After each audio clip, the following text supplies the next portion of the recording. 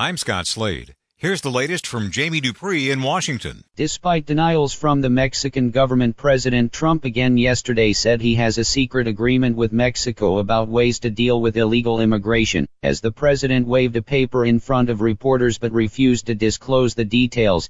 Meanwhile, a weekend claim by the president about a big new farm deal with Mexico seems to have fizzled.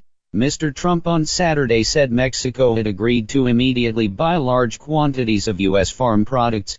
But when a top Trump administration trade official was asked about that at a House hearing on Tuesday, all he could say was that he could not offer any details to lawmakers about the president's tweet.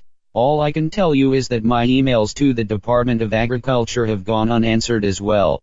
Jamie Dupree 2.0. In a vote along party lines in the House on Tuesday, Democrats approved a measure which will allow them to more quickly go into court in order to enforce subpoenas against the Trump administration.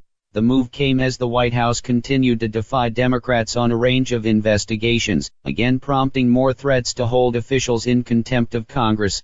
In fact, today the House Oversight Committee will vote on exactly that, involving the Attorney General and the Secretary of Commerce, over their refusal to turn over documents related to efforts to put a citizenship question on the 2020 census form.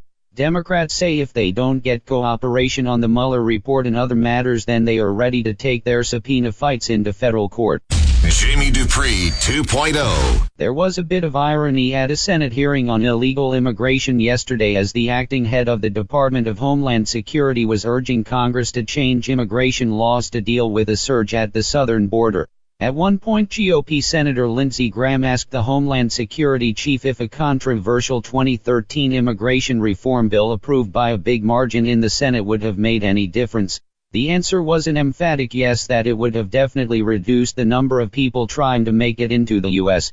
But the plan was strongly opposed by House Republicans, who said it was an amnesty bill. Graham said it was a reminder that if there's going to be a deal on immigration, both sides will have to compromise like they did in 2013.